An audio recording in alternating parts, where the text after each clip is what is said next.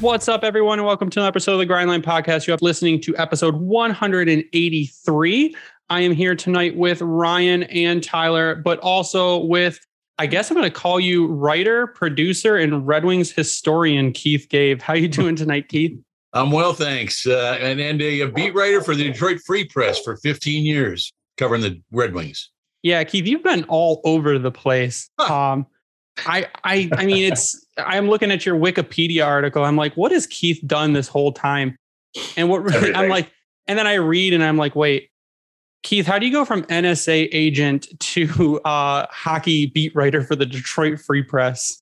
It's a great question, really. You know, it starts with learning Russian in the first place, guys. And the only reason I wound up in Russian language school in Monterey, California, at the Defense Language Institute in 1971 was because I got a letter from Richard Nixon in December of 1970 saying, greetings, I was drafted. Oh. I didn't want to go to Vietnam. Instead of being drafted for 2 years, I enlisted for 4 years on the condition they send me to Russian language school. I went to Monterey, California, while everybody else was going to Southeast Asia to become a bullet stopper, and I didn't want to do that. Yeah, that's probably a great decision. It was a serendipitous. You know, I made it through the program. I went to a spy school and intelligence school in Texas for about 6 months. And then I wound up in West Berlin when the wall was still there, working at a state-of-the-art spy station run by the NSA, basically keeping track of the bad guys on the other side of the wall.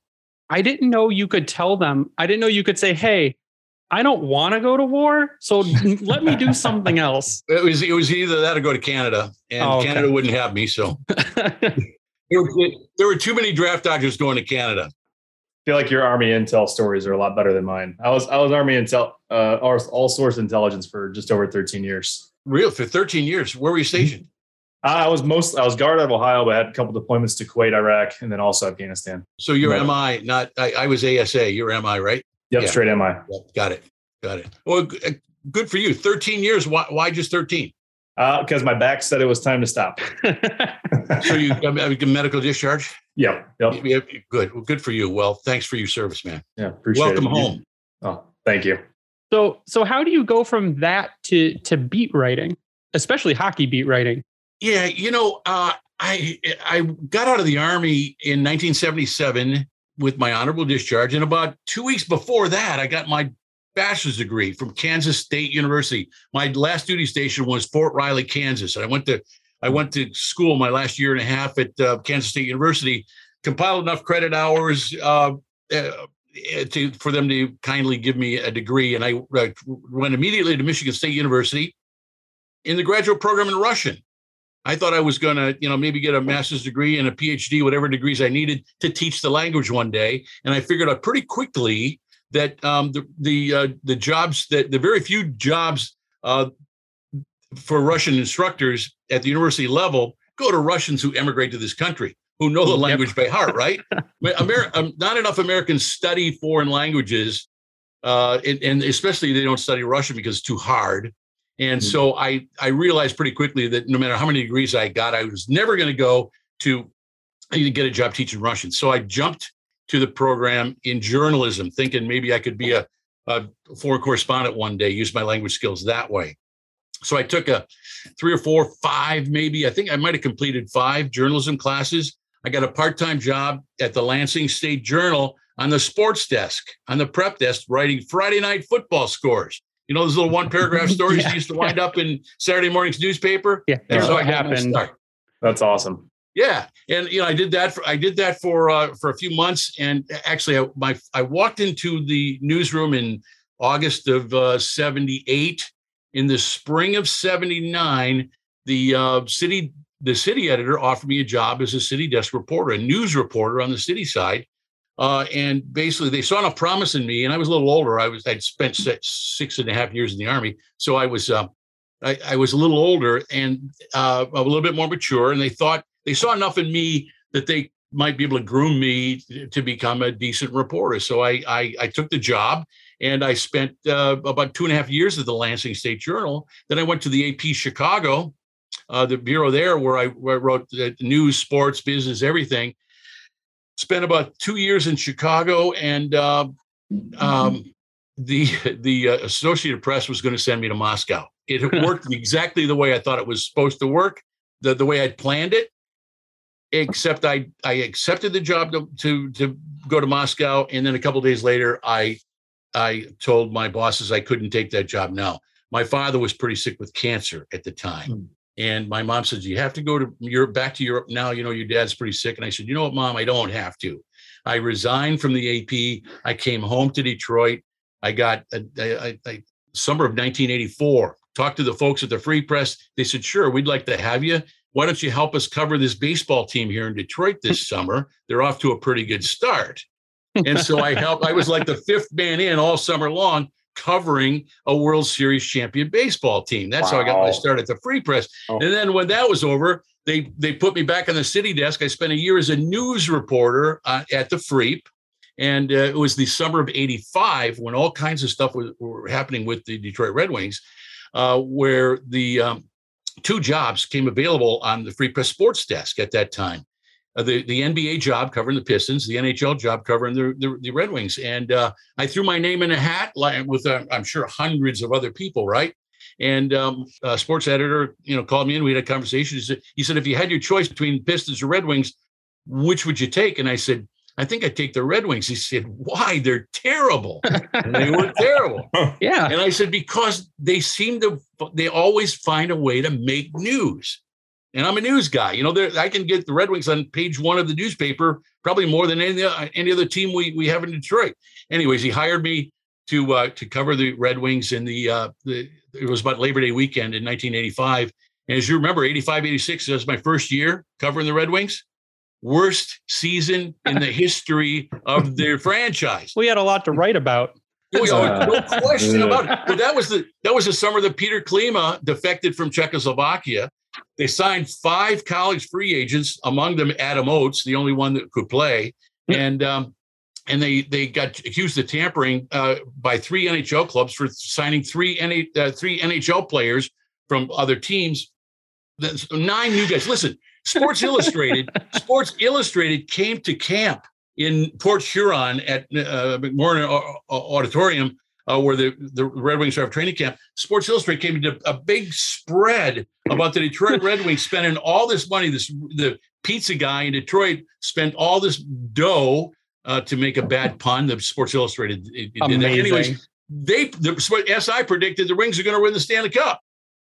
They finished with 40 points, 17, 57, and 6. They fired 2 coaches.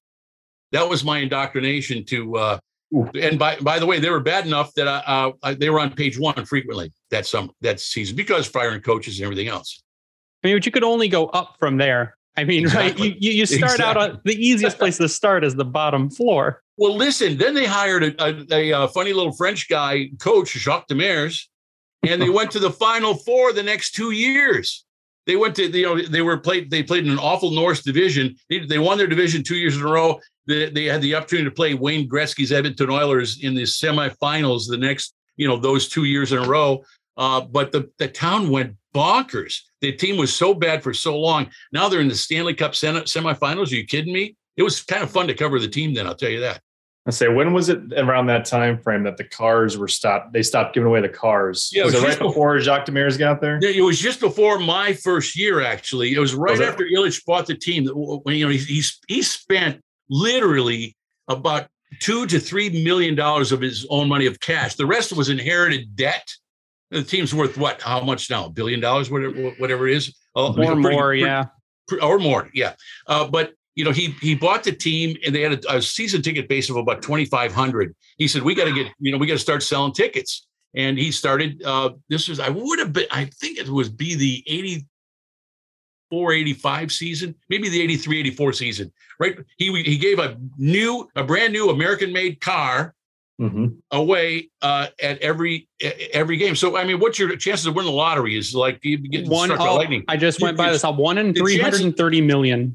Yeah, the chances of winning a car, 1 in 15,000 if you're in a crowded Joe Louis Arena, pretty best darn good. Odds. Yeah, best odds. No, that's one thing I'll never forget because my dad always told me about how back in the day, Dead Wings era, they would give cars away to try to get people coming to games. It worked. That's fantastic. Sure. In a few years, I mean, the first year I covered it, they were pretty bad, obviously. But the next couple of years, after the second time that they went to the Stanley Cup semifinals, they had a season ticket base of about 16,500. They had to cut off so they could have enough for walk-up sales, right? Yeah. And they had a waiting list of years to get to be able to buy season tickets. Once upon a time, that's how crazy, how excited fans were that they finally got a decent hockey team to follow. So as everyone, and then it gets interesting from there, and everyone knows. So 1989. You're real good friends with Jim Lights, and Jim Lights asks you to go talk to Sergei Fedorov and Vladdy. Right. And I mean, that's really where it all begins to put together that dream team that goes on the crazy runs and just accomplishes so much stuff. And in that time, I mean, how scared were you at that time to go back and forth doing those kind of secret conversations? Yeah, I guess I wasn't scared. If he were to ask me to go to Moscow and do that, I would have been scared, especially with my military background. I would have wound up in a gulag, I'm sure. What frightened me the most was not getting the job done, not making contact, not pass along the messages. That's the part that I worried about. I mean, listen, here's the gig was this, hop in an airplane, write a couple of letters, one to Sergei and one to Vladdy in Russian so they could understand them. I got off the airplane at 4:00 in the afternoon. I know there's a hockey game in about 3 hours somewhere in the city of Helsinki, but I don't know where it is. I'm asking around in the airport trying to figure out where there might be a hockey game. A guy at the currency exchange window suggested I try, this. He said, I heard one of our club teams is playing the Soviet national team in a friendly, a scrimmage game. And so I said, is there a hotel nearby? And he said, yeah, there's a Radisson hotel right across the park. So I hopped in a cab, went to the Radisson, got a room, took a quick shower, walked across the park, and I got to the arena just as the Russians were getting off the bus. Now I used my NHL press credential to get in the building. I walk in the coffee shop there, and it's full of NHL people. All of whom had drafted Russians somewhere along the line were trying to make contact with them, right? I was the one guy in the room who could actually make contact under the auspices of being the reporter, right? Asking for an interview.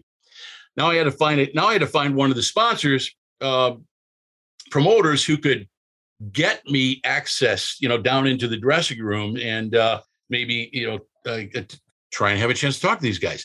It was this late in the second period where I found somebody. He says, oh yeah. He said, I think I can help you. But he said, you want to talk to these guys? And I said, well, I'd like to at least meet them and so on. He said, well, the Russians won't let you in the dressing room. I said, no, I didn't think so. He said, but maybe I can go in and I can ask. He said, but you have to realize they don't cooperate very well with us. And there's a good chance that they're going to say, no, you can't talk to them. I said, that's okay. As long as we try, I'd appreciate that. So he, took me down after the game. I'm, standing outside across the hall from the dressing room. I got some KGB guy down about 10 feet away from me along the wall, staring at me, trying to figure out, who the hell I was, what I was doing. And they brought Sergei and Vladdy out, draped in white towels around their waist, dripping wet. And I introduced myself and made a really quick work of giving them a little pins to put on their lapel and business cards and explaining. I showed neither one of them had knew that they had been drafted by an NHL team.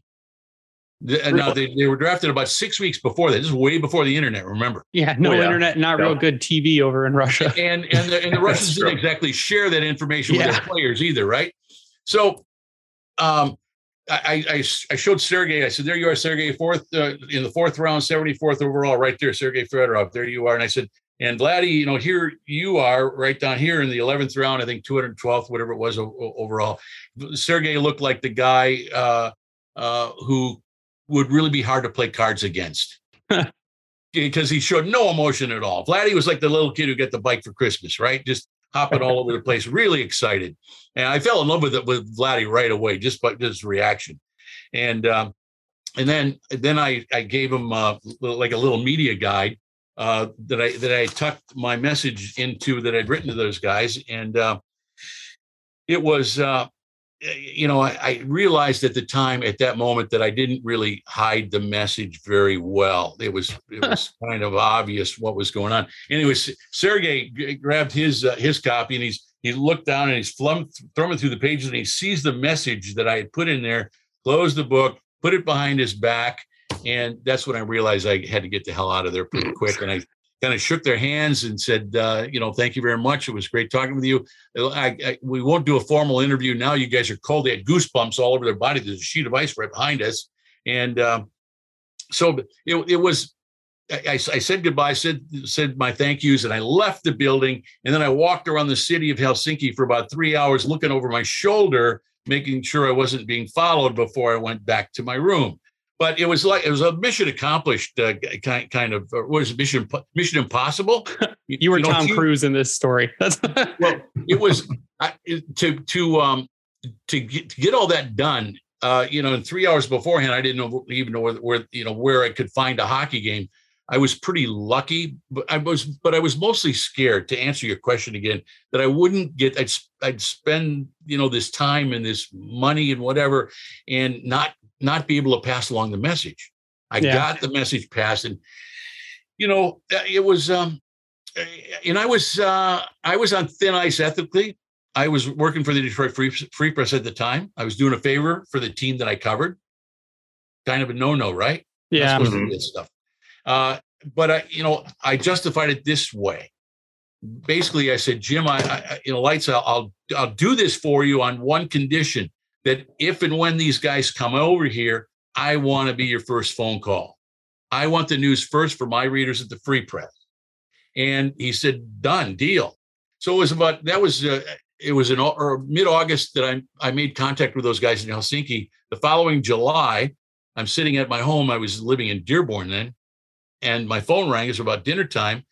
I picked it up. I said, Keith? And I said, yeah. I said, this is Jim Lights. I said, oh, hi, Jim. How you doing? He said, great. He said, I'm on Mr. Ilitch's airplane flying back from Portland, Oregon. Guess who's sitting next to me? I said, who would that be? And he said, Sergey Fedorov. I said, oh, great. I shoved my plate away. I grabbed my notebook. I started taking notes, and doing about a 10-minute interview. And then I hung up the phone. I looked at my watch, and I called not my sports editor at the Free Press. I called the city desk, and they got a harried city there. We're not very far from first edition deadline at that time. I said, this Keith Gave. He said, yeah, well, what do you want? And I said, I said, what do you got going on page 1 tomorrow? He said, why do you care? I said, because whatever you got, I'm going to blow it out of the water. He said, what is it? I said, there's a Soviet defector on his way from the Goodwill Games in Pacific Northwest on his way to Detroit to play hockey for the Detroit Red Wings. His name is Sergey Fedorov. Long pause. Then I hear, you got 35 minutes. Hung up the phone. And so I got my laptop out and I typed my ass off for 35 minutes. I hit the button. I sent my story to the Free Press the next morning about 6:15. In the good old days, remember the good old days when the newspaper landed on your doorstep 7 days a week? Yeah, a kid with a bike drive by and throw it. Yeah, like that. Yeah. Anyway, my newspaper landed on my porch. I went out and looked at it, and there it was, page 1, above the fold, Soviet defector on his way to Detroit to play for the Red Wings, and that's how the Russian Five got started. And you got to have that framed somewhere, right? That front page newspaper article. You know what? I don't. I don't. I never really fell in love with my own work to save that kind of stuff. I kind of wish I had. I'll have to check my basement. I have a whole box of Red Wings newspapers you got downstairs. It, I'll pay you for it. I'll take a look. I know I have I have one of the printing plates of Yzerman holding up the Stanley Cup. Oh, yeah, so, I've got that from my father-in-law. Gave me one of those. Yeah, I have one of those as well. Yeah, good. But that all led, it all goes from there. It's just tons of stories, enough where you did write the Russian Five, a story of espionage, defection, bribery, and courage as a book, and then produced and wrote on the film, which was an awesome, the film was just amazing. Beautiful. And now, so there's that book. For those who aren't watching on YouTube, Ryan's holding it up. But now you have Vlad the Impaler, which is your new book. Tell us a little bit about the book. Well, yeah, and thanks for asking me about that. About a year ago, right now, my former boss at the Free Press, sports editor Gene Myers, he called me and said, "Hey, we're putting together a book commemorating the 25th anniversary of this past season, right? The '97 Stanley Cup championship season, and we're wondering if you would contribute some things. We'd like you to have a Russian 5 presence and maybe some other things as well."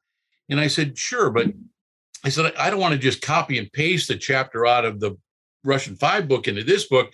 I'd like to kind of reshape it, update it, whatever I could, to make it something, at least give readers a little bit of something different to read that they hadn't already read in the book.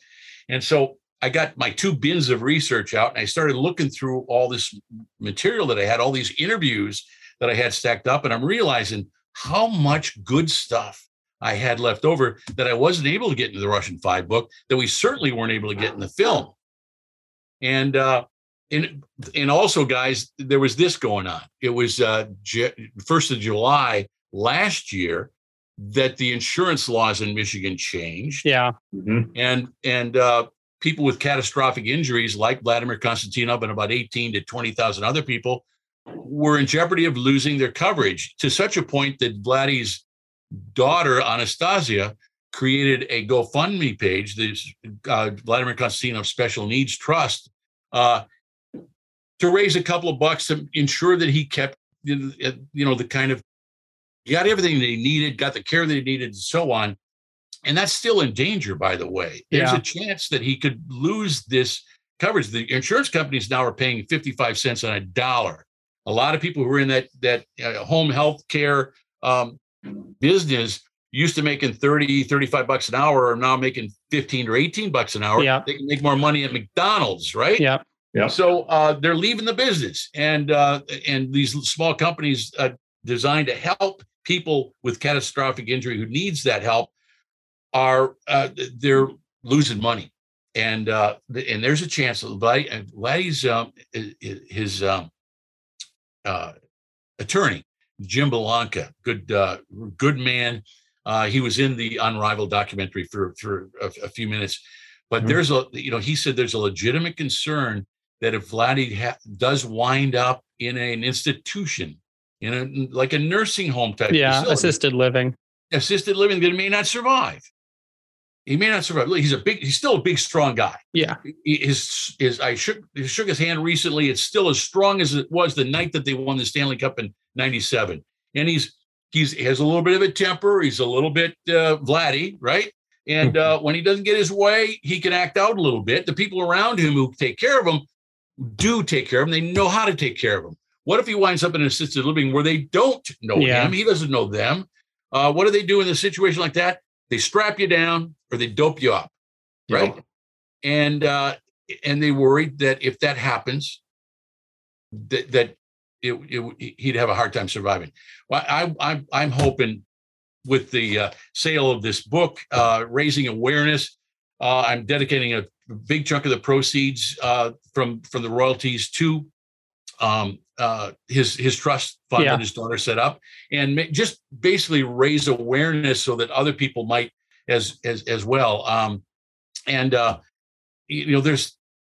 There's a lot of good stuff that was, like I said, wasn't in the Russian 5 book. One of the very best things, where I know you want to get to the film Unrivaled in a second. Remember what they interviewed the referee in that Paul Dvorsky. Yeah. And they give Dvorsky just a couple of snippets of line. It looked like he was very, very careful about what he said. Well, when I spoke to Paul Dvorsky, it was on a Sunday evening. He might have had a couple of pops when he returned my phone call. But there's a chapter in here where he gets very, very honest, very, very blunt about why he didn't kick Darren McCarty out of that game, why McCarty was still in the game to score the overtime game winner. And the candidness with which he spoke and the bluntness with which he spoke was refreshing. And I know I'm the only reporter he's ever talked to and told that whole story that way. And that's in the Vlad the Impaler book. So that's probably something DMAC doesn't even know unless he's read it yet. So we'll have to let DMAC know he needs to go read it so that he can figure out why he wasn't booted. And Darren is actually the kicker to that story, by the way. It's the listen, I'm proud of the whole book, but I'm really proud of that chapter. The name of the chapter is "Paybacks Are a Bitch." Yeah, we love Darren. Darren, he comes on the show quite frequently. Oh, I know. Yep. So I haven't gotten to that point in the book yet, so now I'm even more excited. I bought this at the end of the week when I found out what we were doing. Started getting into it because I know you sent Greg some copies. I know he's going to touch on that probably here in a little bit. At the end of the show, we'll talk about the giveaways. I felt appropriate to buy it to do my little piece of it. So good. Listen, I was there the day that the Wings drafted Darren McCarty in the second round from the Belleville Bulls, right? And I just remember him being. I'll talk about blunt, candid. He basically said, I know I was drafted in the second round, but I'm going to be there in Detroit. You could count on me. I'm going to be there, and I'm going to make a difference on that team. This was like an 18, 19-year-old kid, right? Who's got drafted. And he's just I turned to the PR guy, Bill Jameson at the time. I said, Bill, if this guy doesn't make it on the ice, I'd put him in your PR office right now. The guy can talk, right? And by the way, Darren McCarty does a little bit of radio every now and then, right? Yeah, every day. Darren McCarty got his start and radio on my show. I did. I started a hockey show called Ice Time at WDFN, the very first sports talk show in Detroit, AM 1130. Uh-huh. It started in August of 74. In September, August of 94. In September of 94, I started a 2-hour show on Monday nights called Ice Time. And then the players were locked out. Yeah. The owners locked them out. That was the first work stoppage, right? Yep. So I'm doing a hockey show in Detroit with no hockey. But the players got a lot of free time then. they did. And what they did when at one point the Russians, it was Fetisov and Igor Larionov. They weren't even in Detroit yet. They were playing for other teams, but they got together and they got a team of Russian NHL stars. They took them back to Russia to play a series of games during the lockout in the fall of 1994. And the big story was Sergei Fedorov and Alexander Mogilny were going back with them, the two guys who defected. And Mogilny not only defected, but he went AWOL from the Army. He was still in the service. And he could have been shot as a spy or as a deserter. A traitor. And anyways, they took these guys back, and I went over there. I went over there with them. I spent 3 weeks over there then, and while I was gone, I had to get somebody to babysit my radio show on Monday nights. I think I missed two. Shows. Sean Burr did one show. The two best talkers in the room. Yeah. Sean Burr did one show. Darren McCarty did my other show. In the fall of 1994, that was his baptism in radio. Yeah. So in other words, what you're saying is we need to get Darren to reincarnate Ice Time with Woodward Sports. Yeah. Now he's on Big D Energy Monday through Friday from 11 to 1 on YouTube with Woodward Sports Network. But on Vladdy's Care, we also have a change.org petition online. If you go to change.org, if you just Google change.org and then Konstantinov, it's called Pass House Bill 4486 in support of Vladimir Konstantinov and others. Basically, there is a bill already out that, if passed, would basically reverse the decision to cut the care. There's a whole write-up on it that I put out there on change.org, so you can check that out. And then if you go to redbubble.com and search the grind line, we have a T-shirt out, and then 100% of the revenue from that T-shirt, it's basically an outline of Vladdy on the top, and it says "Beat Them," and it's really cool. I saw it. It looks great, man. It looks great. I saw it printed and it looks even better. I was worried about the design on the computer, and I saw it on a shirt and it looks awesome. But 100% of the proceeds from that design will also go to Vladdy. There's been a lot of sold. So it was exciting to see how quickly and how passionate people were to get behind that one. That was awesome. What's up? It's Greg here from the Grind Line podcast with a message from Manscaped. Growing out your playoff beard, let that thing loose up top, but our friends at Manscaped are here to help you avoid a jumbo Joe downstairs. The global leaders in below the waist grooming want to save your hockey pucks from a slap shot in crunch time this playoff season. 4 million men worldwide trust Manscaped to prepare them for the Stanley Cup. Join them and go to manscaped.com for 20% off plus free shipping with the code GRINDLINE.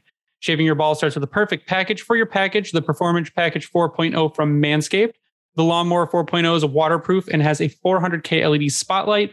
When you need a more precise shave, the Weed Whacker nose and ear hair trimmer is also included in this package, which is also waterproof, uses skin-safe technology, so you can keep the unnecessary roughness on the ice where it belongs. There is no more pinching. There is no more pulling. There's no more crying because you're ripping out your nose hairs.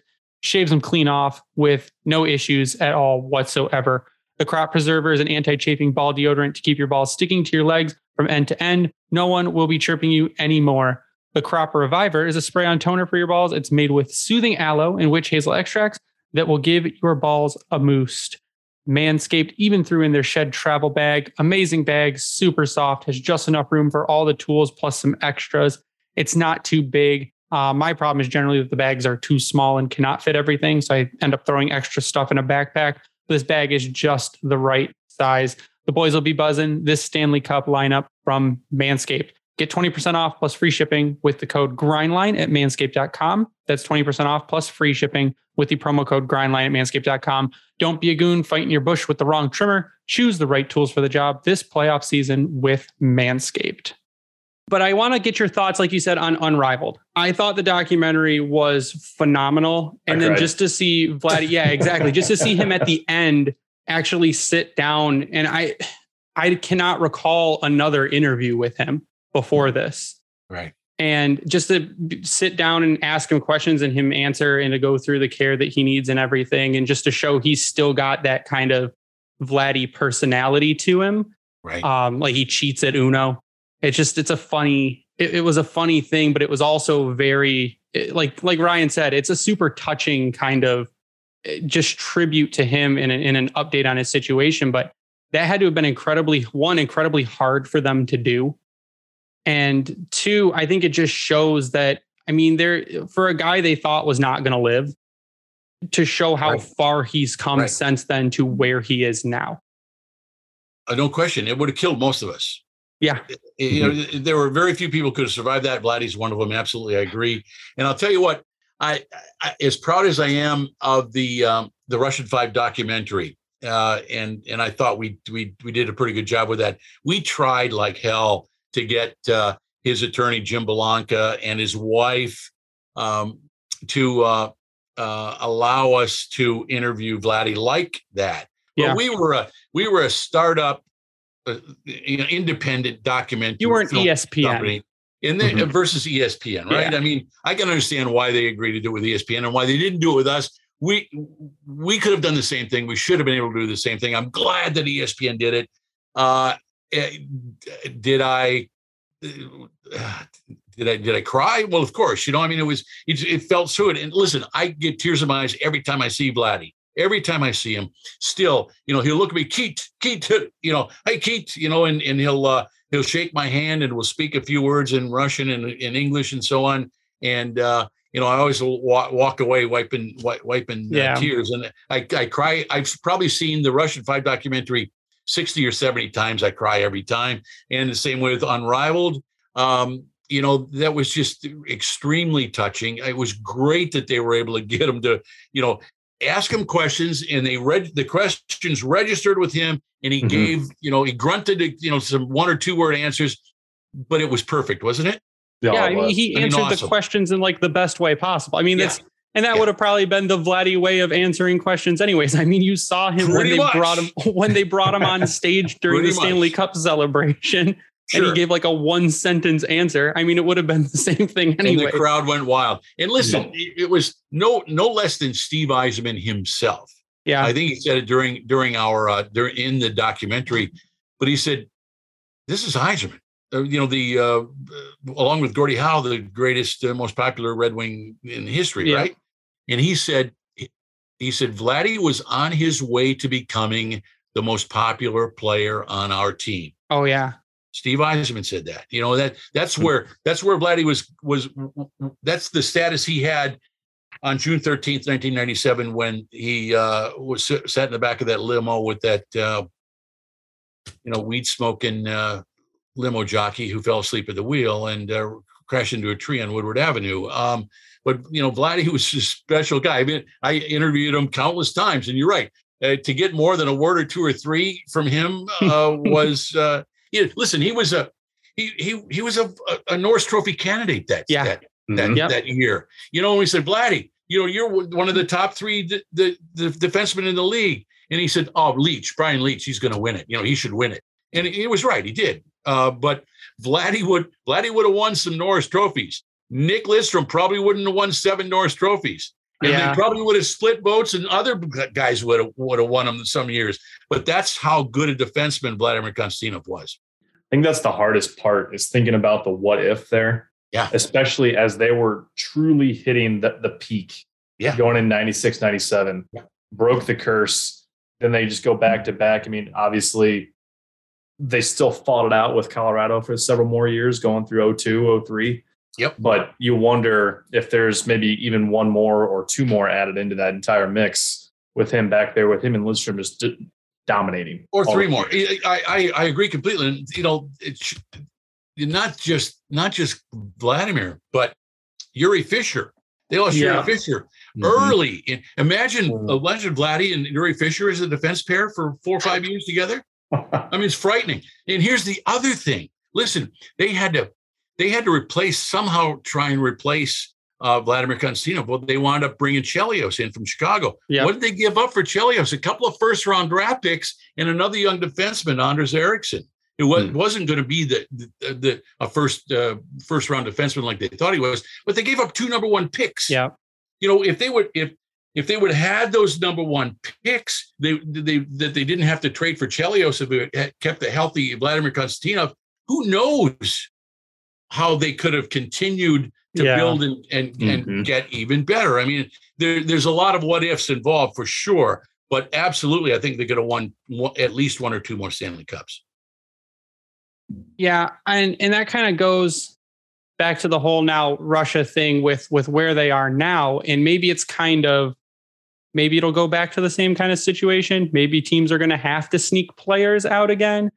Because if you saw in the news that Russian goalkeeper Ivan Fedotov was supposed to go to the Philadelphia Flyers camp, he was detained, and I guess they said it was evading military service and was not allowed to come over.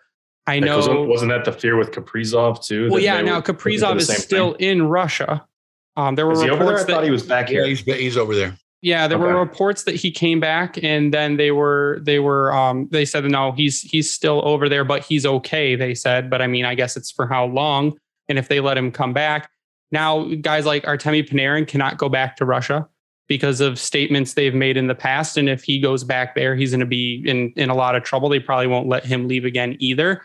So I guess with how the war is going in Ukraine and everything, and in the stance. Maybe they're trying to keep their players more now. I guess he's going to probably, if he wants to play, going to have to play for CSKA in Moscow.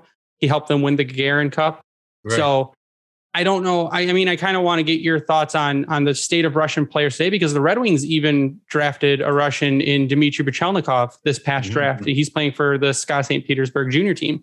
Right. So I'm hoping that, and he was a high pick, 52 overall, round 2. I'm hoping that there's no issues with players coming over, because back then it was kind of the NHL was still the best league in the planet, and they wanted to leave Russia to come. There's more opportunity, more money over here, and it's the same now. And it might go back to being harder to get them over. Well, I think that's what we're facing right now. Listen, it feels to me like they're making up the rules as they go along over there right now. They want to keep Fedotov over there. Because he's a really good goaltender. There is no transfer agreement right now. There's no transfer agreement between the KHL and the NHL. They need to players need to play out one contract in one league before they can come and sign with the NHL, and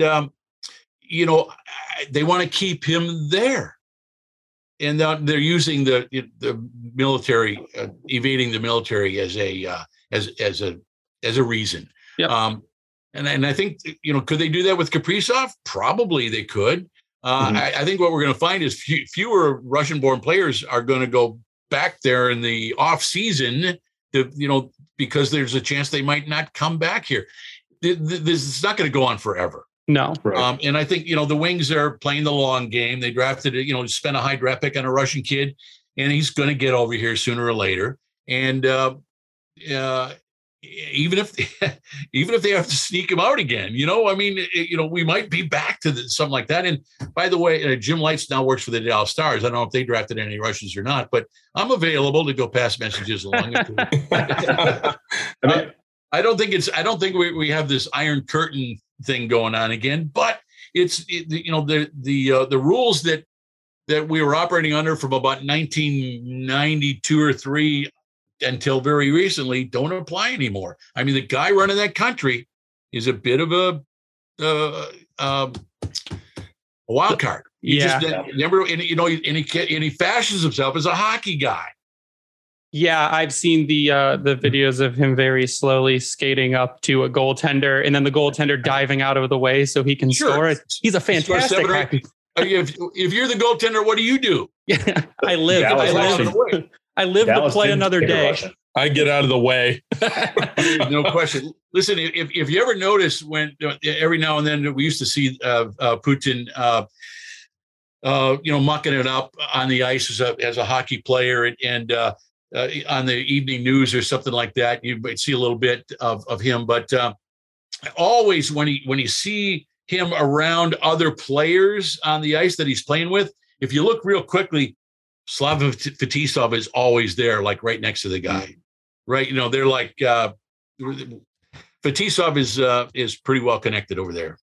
So maybe that'll be our in for getting our player out. And maybe that in Yzerman, was he asked during his pre-draft press conference about drafting Russians, and he goes, well, maybe some other teams might have a changed stance on it because of what's going on. He said, but his thing was not going. He was not going to change how he drafts people. And I said, well, you've got Fedorov over there still, and he's coaching, and you're still connected to him.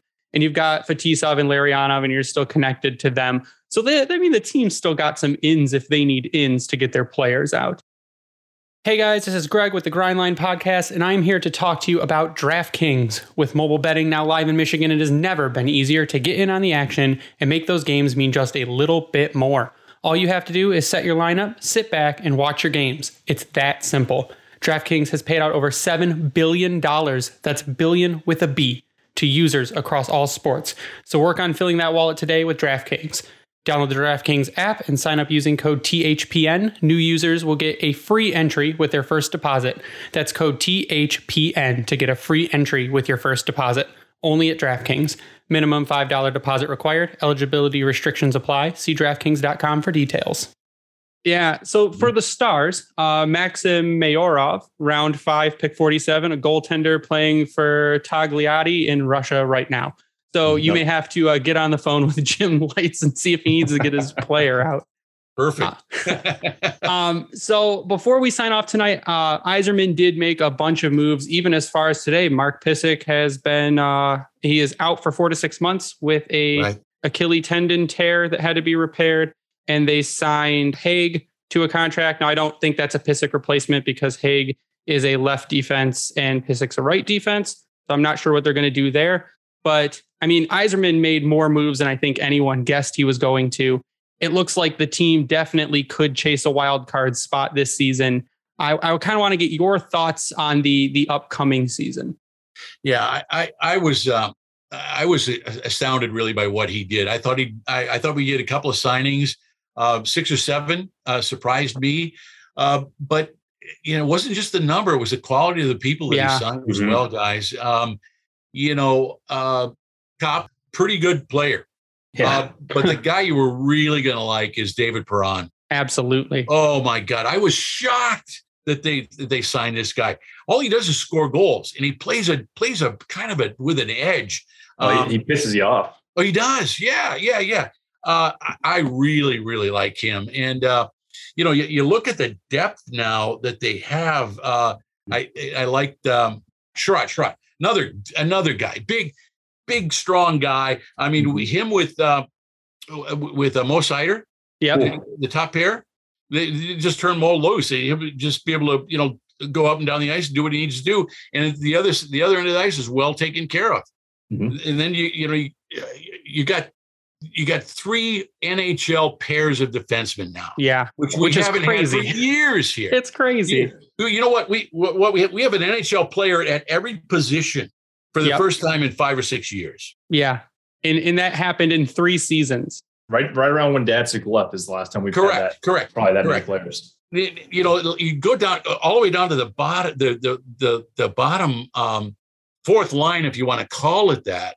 I'm not sure that Joe Veleno is going to crack the top 12, but frankly, I like Michael Rasmussen center in the fourth line with Adam Ernie and Oscar Sundqvist. Yeah, heavy. We got kind of a grind line act 2 with grind line light. Line. Yeah, well, I don't know about light. Yeah, I don't even know about light. That's a big, strong, heavy line. I mean, Ernie is your smallest guy at 6'1", 212. So that tells you everything you need right there. When was the last time we had a legitimate third pair defense or third line defense?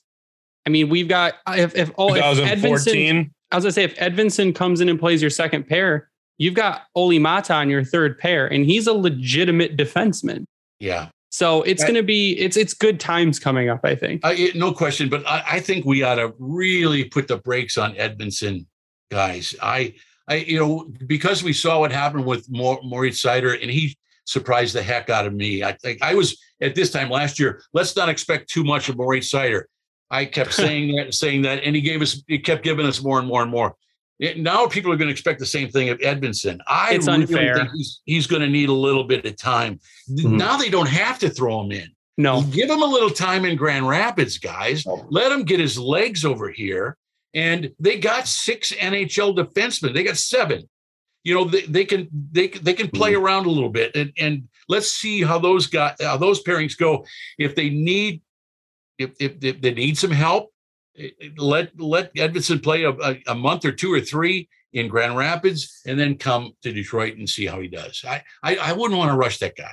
Yeah, it's kind of what they did with Seider too. I mean, Seider played in Grand Rapids. That was the path. Yeah, it was going to be that way. And he may have still played more in Grand Rapids instead of going over to the SHL if the AHL season had been a sure thing at that point. He may have started in Grand Rapids and then come to Detroit later on in the season.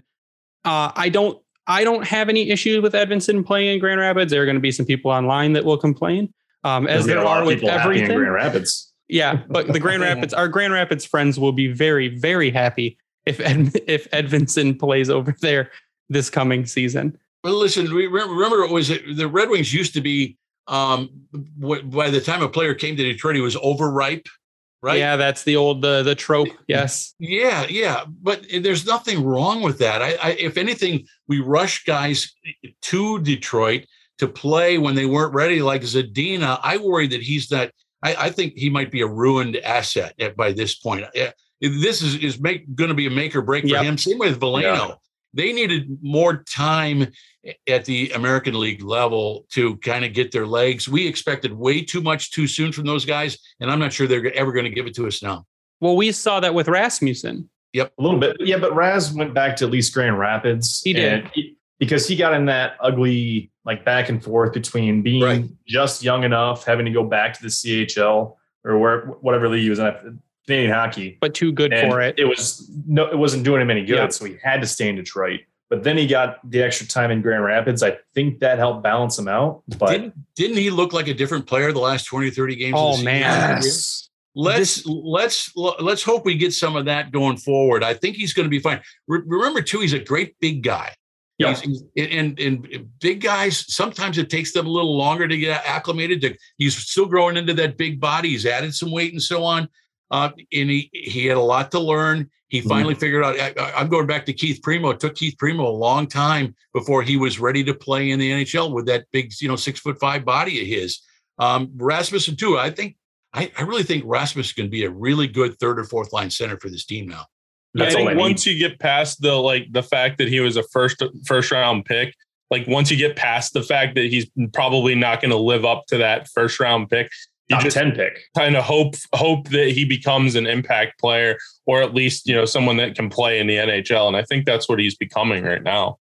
Well, heaven knows they need it. I mean, you look at their draft record in those years there when he was drafted in, they don't have a whole lot to show for it, do they? No. Chalowski, another guy. Yeah, yep, gone. Yeah, no, I think it's Rasmussen, and they even said at the end of last season, Rasmussen is forming his identity on this team and becoming an integral part to where if we're making up trade scenarios, Rasmussen's not really in any of our trade scenarios because he is the kind of bottom six player that you need on the team. He's going to become a wall. He has learned to skate much better. Yep. His balance has improved. He can park himself in front of the net and deflect shots. And he's shown even in juniors that he's got really good hands around the front of the net. And he just makes a goalie's life a lot harder. And that's what he's going to do in that bottom six. This year, he became a player. Like he's a player now. Well, I agree. I mean, he's the closest thing since Who, Homer? Homer, yes. Somebody who'll park in front of the net and bounce pucks in off his butt, for goals, and take the eyes away of the goaltender. The Wings have lacked that for how long? Yeah, a long time Forever. Now. I mean, that was their identity for all those years. That's right. More or less, you throw in the puck in the net, it's sneaking in somehow. Yep. I was going to say probably since Franzen left. That'd probably be Franzen was a guy. That's right. You're right about that. Yep. Yeah. So playoffs this season, Keith? Here's if it wasn't the Atlantic Division, I'd say maybe. Yeah. But listen, I think Boston's going to come back a little bit. They got real problems there now, and it's about time. Thank God.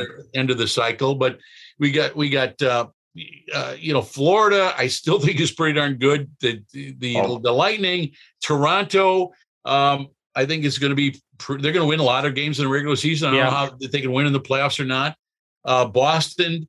Then if people keep talking about Ottawa getting better, I'm not a believer. We'll see if it happens. But Detroit should be able to compete with the bottom end of those four teams, don't you think? I think they at least chase a wild card spot. I think they can. Honestly, I think they can. Let's take baby steps. Let's hope that they play meaningful games in early April. Mm-hmm. Yeah. Meaningful games. If they're in the hunt, then I see progress. It'll give the fans a taste, and it's going to change the dynamic of LCA. Yes. Because we saw last year in some games how loud that place was so loud. And it's deafening. And you don't beat the Joe, but I think this year in some of the games that I went to, it was pretty damn close, if not louder. And it's impressive. I mean, opening night was insane. Opening night was incredible last year. Yeah. But I think it will be this year too. There's some serious excitement, and it's legitimate. And I tell you what, people have a lot of faith in the general manager, and rightly so. Mm-hmm. I'm not going to second guess the guy. I'm not going to second guess his choice for coach. I mean, Derek Lalonde is a guy that Steve Yzerman hired twice, right? Yep. Yeah. Let's. I'm all in as far as the coach is concerned too. Let's see what happens. But I like the looks of this hockey team.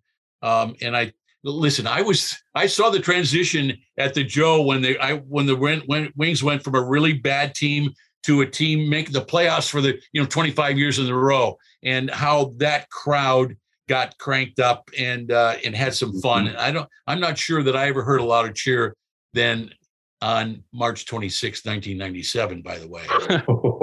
Even I think that it was even louder than when they won the Stanley Cup in a few months later.